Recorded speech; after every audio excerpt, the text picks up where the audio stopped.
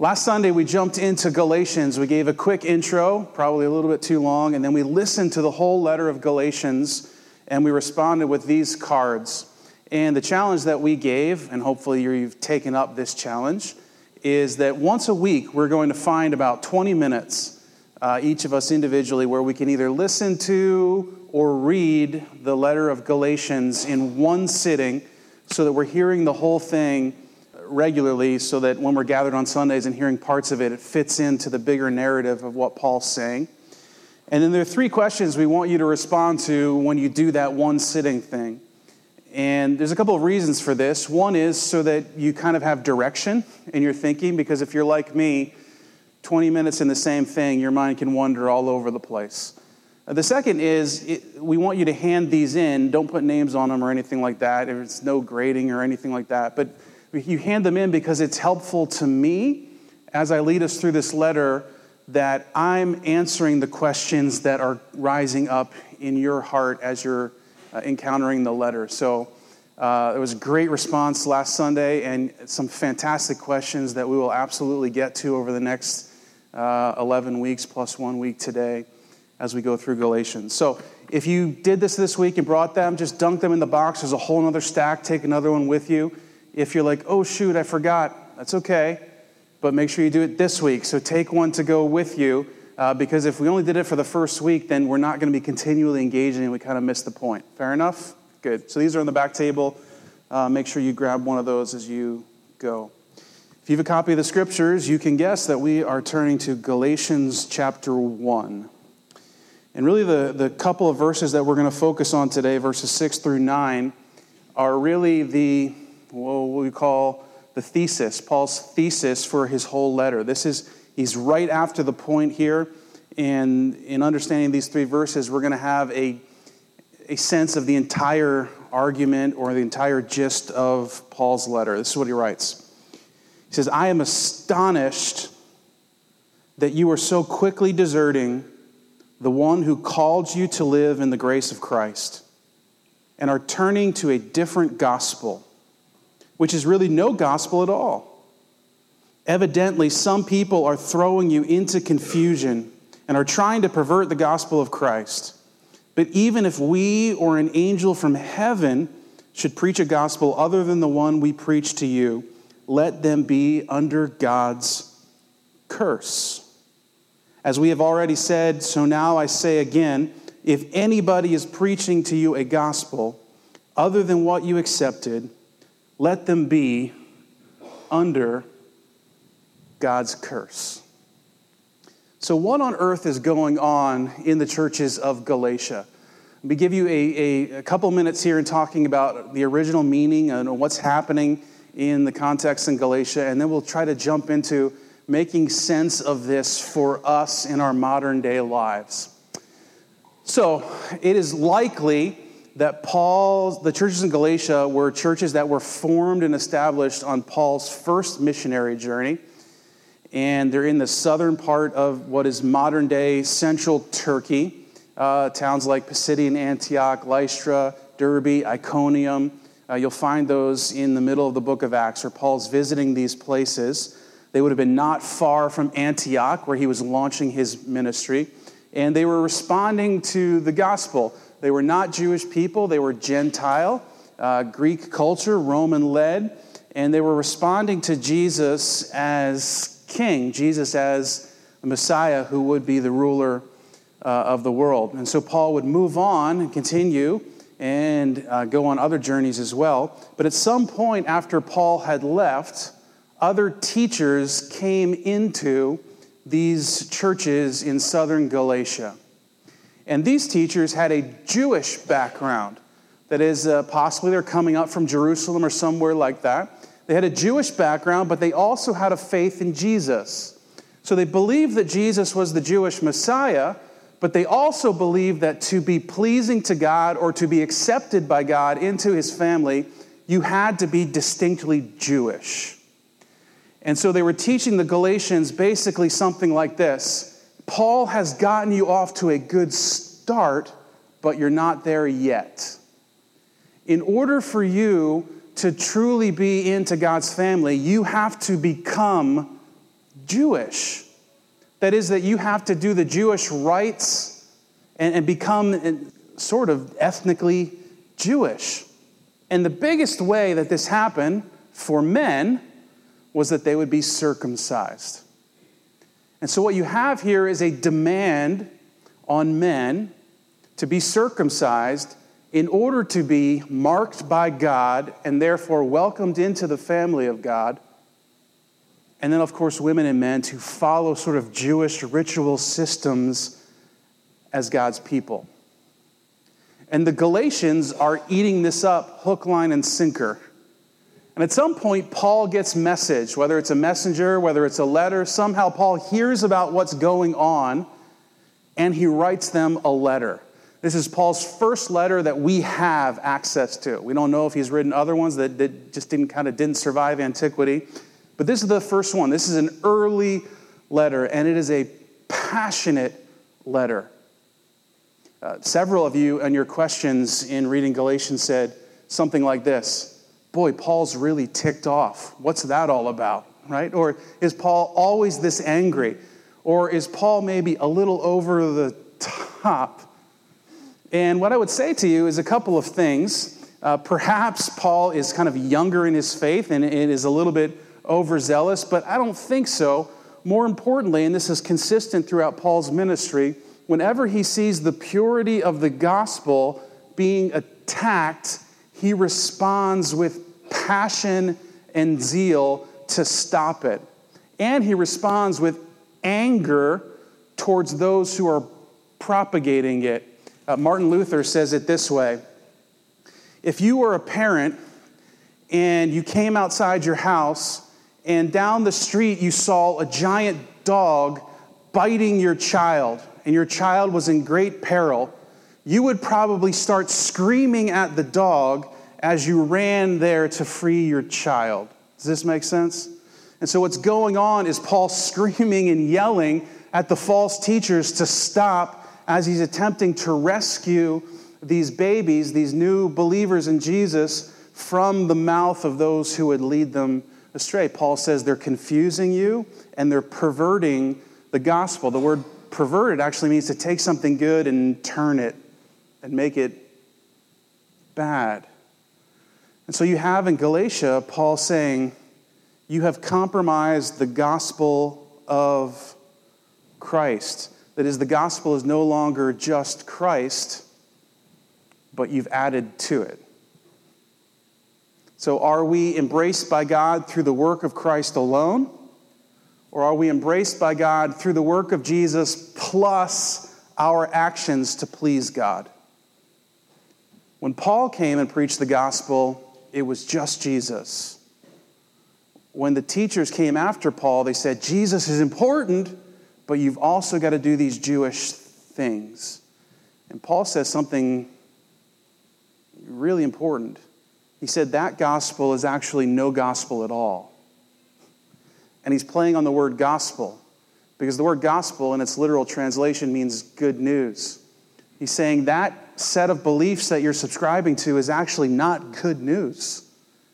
It's actually going to bind you up just as much as you were before you met Christ. That is, that you'll be just as enchained as you were before meeting Christ if you take a gospel like this. So, what does that mean for us today? Because I'm guessing that many of you aren't wrestling with this idea of circumcision as whether it's important or not in your modern day faith, right? How does that make sense for us? How do we wrestle with these things? And I think what we'll see this morning is that there are two larger categories that are ways that we accept an other gospel. But in order for us to truly understand those, we need to stop and pause and remember exactly what the gospel is in and of itself. And so let me attempt to define the gospel in a way that I think is distinctly Pauline, how Paul would have said it if we said to him, define the gospel in 5 words, right? Actually, I can do it in 4. This is Paul's gospel. Jesus Christ is Lord. Right? Jesus Christ is Lord. Now, those 4 statements are packed with all kinds of meaning and all kinds of implication for us and for everyone. And this is why Paul was teaching the church and explaining it, and why there's things like sermons in our church today. But basically, at the core of these 4 statements is 2 big realities that make up the gospel. The first is that Jesus is Christ, that he's the Messiah, that he rescued us, that he has saved us. Paul said earlier to the Galatians in verse 3 through 5 that he has rescued us from this present evil age. Jesus is our Savior. Through his work on the cross and through the victory of his resurrection, he has defeated the sin which has enslaved us and has set us free from it. He has saved us. This is the gospel. But the gospel is also that Jesus is Lord. That is, that Jesus came to establish a kingdom, to gather a people to live with God in a land of God's choosing, to use Old Testament language. That we have not just been set free, but we've been welcomed into a family. Does this make sense? And so this is why Paul is huge on the illustration of adoption. And he really fleshes it out in Ephesians. Ephesians is one of his later letters, and so he's really developed this whole line of thinking. This idea that you've been rescued, you've been taken from a perilous situation, and you've been welcomed into this healthy family of God, where God is leading the family and we are moving in submission to him. Does this make sense? Jesus is our rescuer, he's our Savior, but he's also our Lord. Let me say it like this. That is, that the gospel is not just an entrance into something, it is the something. Or as I've said it before, the gospel is not just the ticket to the party, the gospel is the party. Or as one author said it, and probably better than I've ever tried to, the gospel is not a diving board, it's the swimming pool. Does this make sense? For many of us who have grown up in the church, we have heard that the gospel is the diving board. It's the means by which we get into the family of God. And that's true, but it's not enough. The gospel is also what it means to exist in this family of God. Did you ever play that game as a kid in the pool, Marco Polo? Do you remember that game? So we were lucky enough to have a swimming pool when I was a kid, and we would play Marco Polo. And you say Marco, the person says Marco, another person says Polo, and they're trying to find them while their eyes are closed in the pool. But of course, the dirty trick you can play on people is what? You get out of the pool, right? And then you can't be caught. And I think, unfortunately, for many of us in the church, we're playing a rogue game of Marco Polo. We jumped in, and now we're trying to live outside of it instead of living within the family of God. What I mean by that is, for many of us, we embrace the rescue of Jesus, and then we feel like we have to prove ourselves to God on the other side. Does that make sense? Or we feel like we can do whatever we want to on the other side because God has rescued us. And what I want to suggest to you this morning is both of those are other gospels that are no gospel at all. What Paul talks about is being set free and adopted into a new family. Some of you might be too old for this. Many of you are too young for this. But when I was a kid, in the heart of the 80s, there was a movie called The Goonies. Everyone remember that movie, The Goonies? All right. In The Goonies, there were this group of kids who were in search of buried treasure or hidden treasure somewhere. And to find it, they got into this residence of this family called the Fratellis. These were bad people, criminals, crooks, symbolic of the world, as it were. And they get into the bottom of this place, and when they're down there, they meet, I don't know how to describe this guy, this man named Sloth. You remember Sloth from the Goonies, right? Is he a family member? Was he created? I don't exactly know what Sloth's story was, but he was sort of imprisoned down there. Remember that? But the problem was he was so strong he could rip himself out of prison. Well, to make a long story short, the Fratellis had controlled sloth, but by the end of the movie, when the movie's coming to an end and they've rescued some of the jewels and found hidden pirates and all kinds of crazy things that happens in the 1980s, there's this scene where Chunk, remember Chunk, who's one of the kids, is with Sloth on the beach, and he puts his arm around Sloth and says, "Sloth, you're going to come and live with us now," right? And to me, it's this crazy, unique, yet beautiful picture of the gospel. That is that we are enchained in this world and enchained by our own flesh and our sin. What Christ has done is absolutely set us free from that, but it's even more glorious than that. He's called us into his family. You're going to come and live with us now. One of the beauties and realities of adoption is that you take on a new name, but you keep your personal existence, right?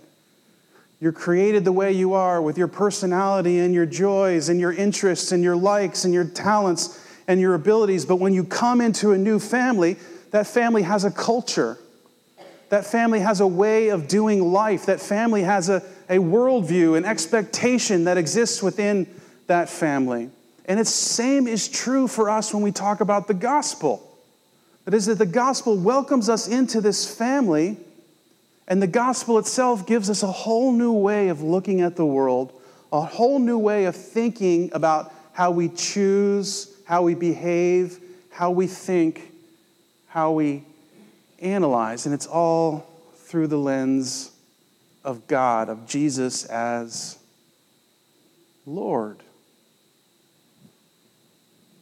There was a recent movie called Instant Family that our family watched a little bit ago. It was a really touching movie about a couple who adopted older kids, and also tells the story of these kids learning the new culture of living in this new family. What I would suggest to you is, again, another beautiful example of what it means to believe the gospel is not just an entrance, but also the life within a new family. Let me try to summarize it this way. The gospel is not just a set of beliefs that you intellectually agree with. It is a whole new identity that you agree with. A whole new way of living. So, the word that Paul is going to use time after time in Galatians is the word liberty, right? Those who have been set free are free indeed. But notice that the word liberty, or the concept of liberty, means that you have been acted upon. Liberty is not something that you have done or have earned. God has acted on you in setting you free, and on the basis of that, we live for God. Any false gospel is going to change that narrative and start talking about you. It's not that you've been acted upon, it's what you have to do or what you can do. Does this make sense?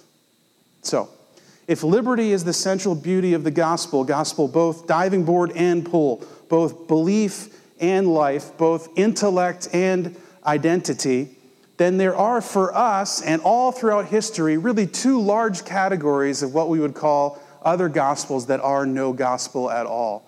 Liberty in the center. On one hand, we have what we'll call legalism, right? And legalism basically sets to add to the gospel. And I would suggest to you that legalism struggles to believe that Jesus is really Savior. And so legalism will take and add to. It will take and add to the gospel in terms of doctrine, right? Jesus plus. So this is what's going on in the churches at Galatia. It's Jesus plus circumcision. Now for us in our day, it's not Jesus plus circumcision, but all throughout the church, you will find lots of doctrine that it's Jesus plus something else equals the gospel. This happens whenever we take secondary issues and make them primary, right? So whenever we take our personal opinions or personal experience and determine them to be mandatory for everyone else, this is what we'll call legalism. That it's no longer Jesus only, the gospel of Christ, but it's the gospel of Christ plus your view on the end times. The gospel of Christ plus the style of music that you sing. The gospel of Christ plus the dress code at a church. The gospel of Christ plus these personal experiences that have been codified. But because the gospel is not just intellect, it's also identity, then false gospels are not just doctrine, they're also praxis, right? You know what I mean by praxis? Like how we live or how we order our lives. And so there is a legalistic way in doing that too.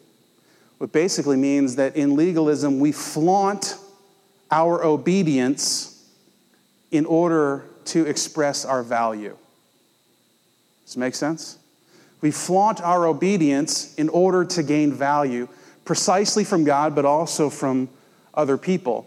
And so, to be a little bit out with it, for many people, the gospel is great news. I couldn't have done it myself, but now that I'm in, I'm going to show God what I can do for him. Right? And so it can be any number of things, and usually all wonderfully good things if rightly ordered, that get added to this. But the truth of the gospel is that the gospel is not a conditional reality that God is intending to undo based on our performance. Legalism. Whenever you're speaking against legalism, the first thing that comes up is, well, does that mean that we can do whatever we want to do? Right? And Paul was accused of this all the time. Undoubtedly, the very first thing that the false teachers were saying in Galatia was, yeah, Paul thinks you can do whatever you want. Jesus came and died for you, now go live however you want. How do we know that? Because in nearly every letter, Paul is answering that very question. Right? Romans 6, most distinctly, where Paul says, should we sin that grace would increase? By no means. Meganoito is the Greek. It's strong. It's powerful. It matters how you live. There is a false gospel and other gospel that is what we'll call license. Right? And license does not add to the gospel. It actually takes away from the gospel. And whereas legalism struggles to believe that Jesus is Savior, license struggles to believe that Jesus is Lord. And whereas legalism is a self-centered view that I have to perform for God, license is a self-centered view that says I can do whatever I want to. Or we might hear it in our world this way: accept me for how I am, right? As if God hasn't done that for us. And so license, as in all things, can happen doctrinally, where we begin stripping away from orthodox faith, or we begin forming God in our particular image, how we would like him to be. And license can also happen in praxis. That is, that it doesn't matter what I do. God loves me and it's forgiven. And hopefully in saying these two things, you can see just how subtle and how easy it is to fall on one side or the other. And I would wager to believe that each of us are disposed one way or the other, right? As I've interacted with people and as I've analyzed my own soul, some people, they can slide right into legalism, and there's a whole bunch of other people that can slide right into license. And some of it's how you're wired, some of it's the way you've grown up, some of it's the way you've understood things. Oh, I should say this. Whereas legalism flaunts obedience for value, license flaunts liberty for value. Look at me. Look at what I can do. And though early on Paul is going to address this issue of circumcision, of legalism, of adding to the gospel, as we get to the end of the letter, Paul is going to be addressing this issue of license, of taking away, where he says, listen, you can't live according to the flesh. You've got to live according to the Spirit. It matters how you live and how you go. Jesus is not just Savior, he's Lord. He's not just Lord, he's Savior. So then, if you're anything like me, it leaves you asking this distinct question. So then I'm damned if I do and damned if I don't, right? Because you just said, don't do anything and try to prove yourself. That's bad. And then you said, well, you can't do anything you want. That's bad, right? And it's easy for us to think that way because we are prone to believe that it depends on us. But here's the truth. The truth is that our motivation for our choices, our behavior, our action will always unveil what's really going on in our heart.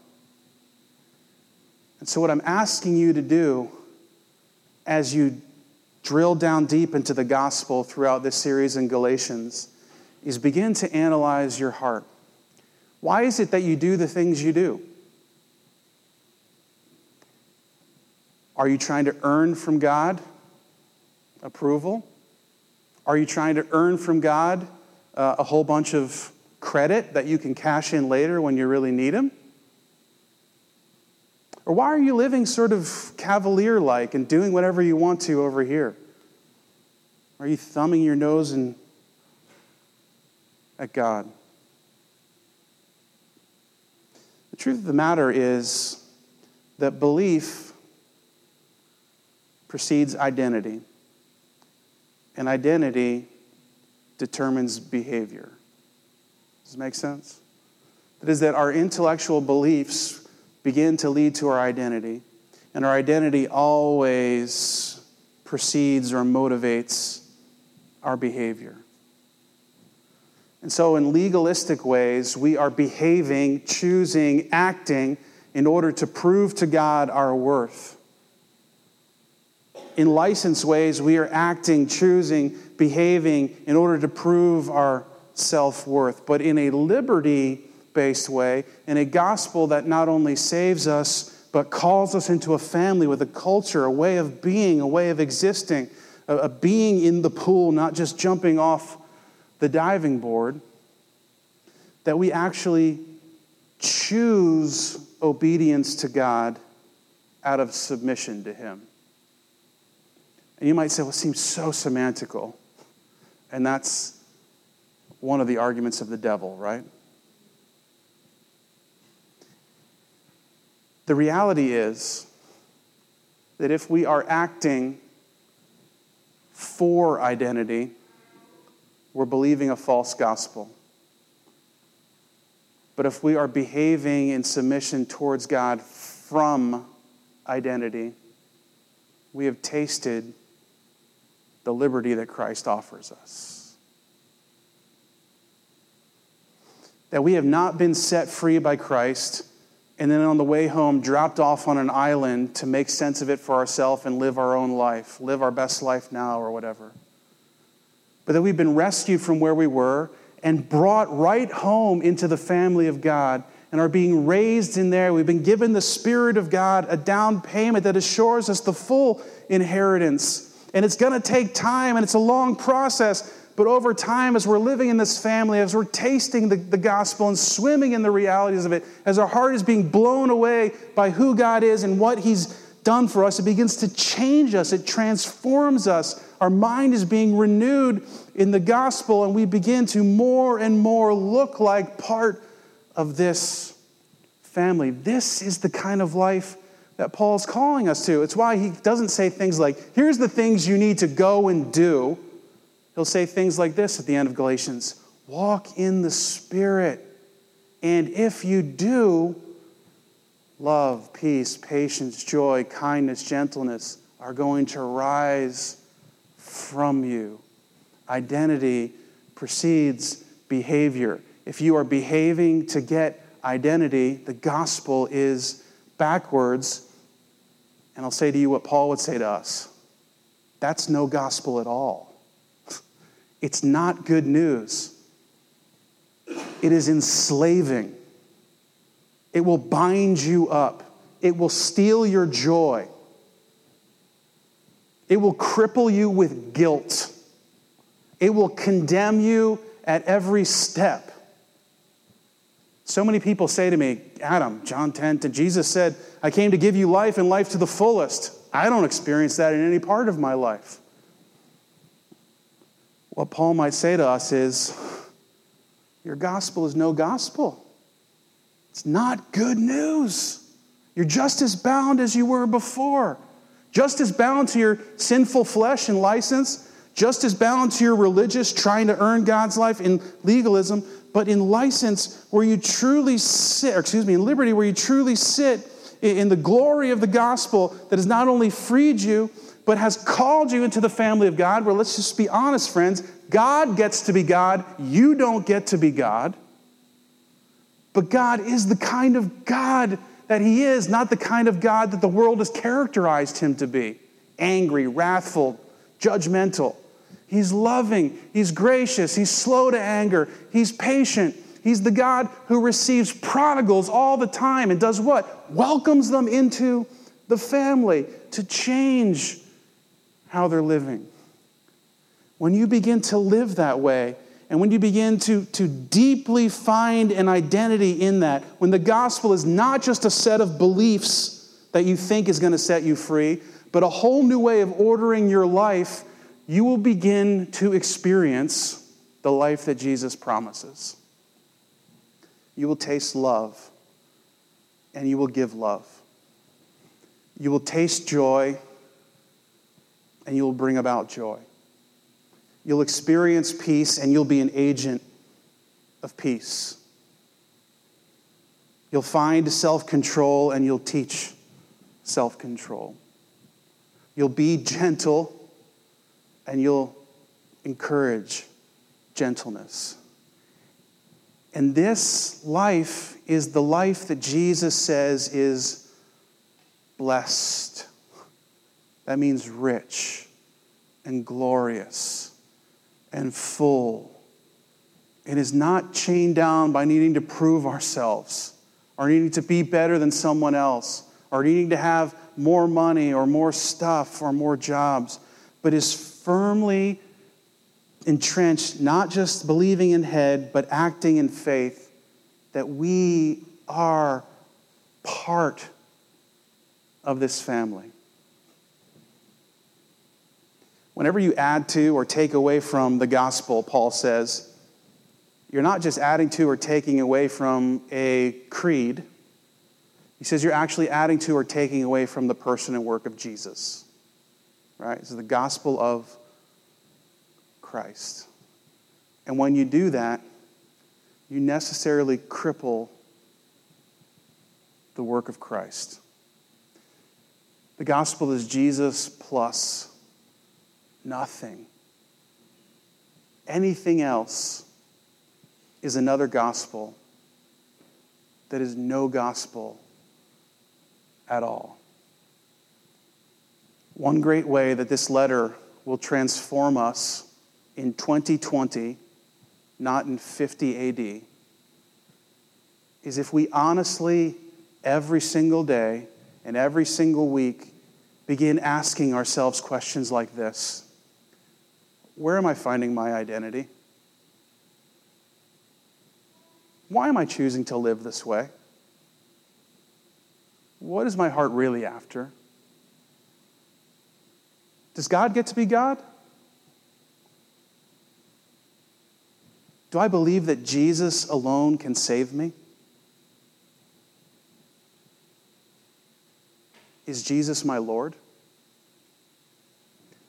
These are foundationally gospel-centered questions and ways that we take the gospel and move it into the crevices of our lives for the transformation that Paul says. A few warnings, and this is not to be a, danger, Will Robinson preacher, but I find it astonishing, right? So I was talking to this in our community group on Friday night. If you're not part of a community group, you should be part of one.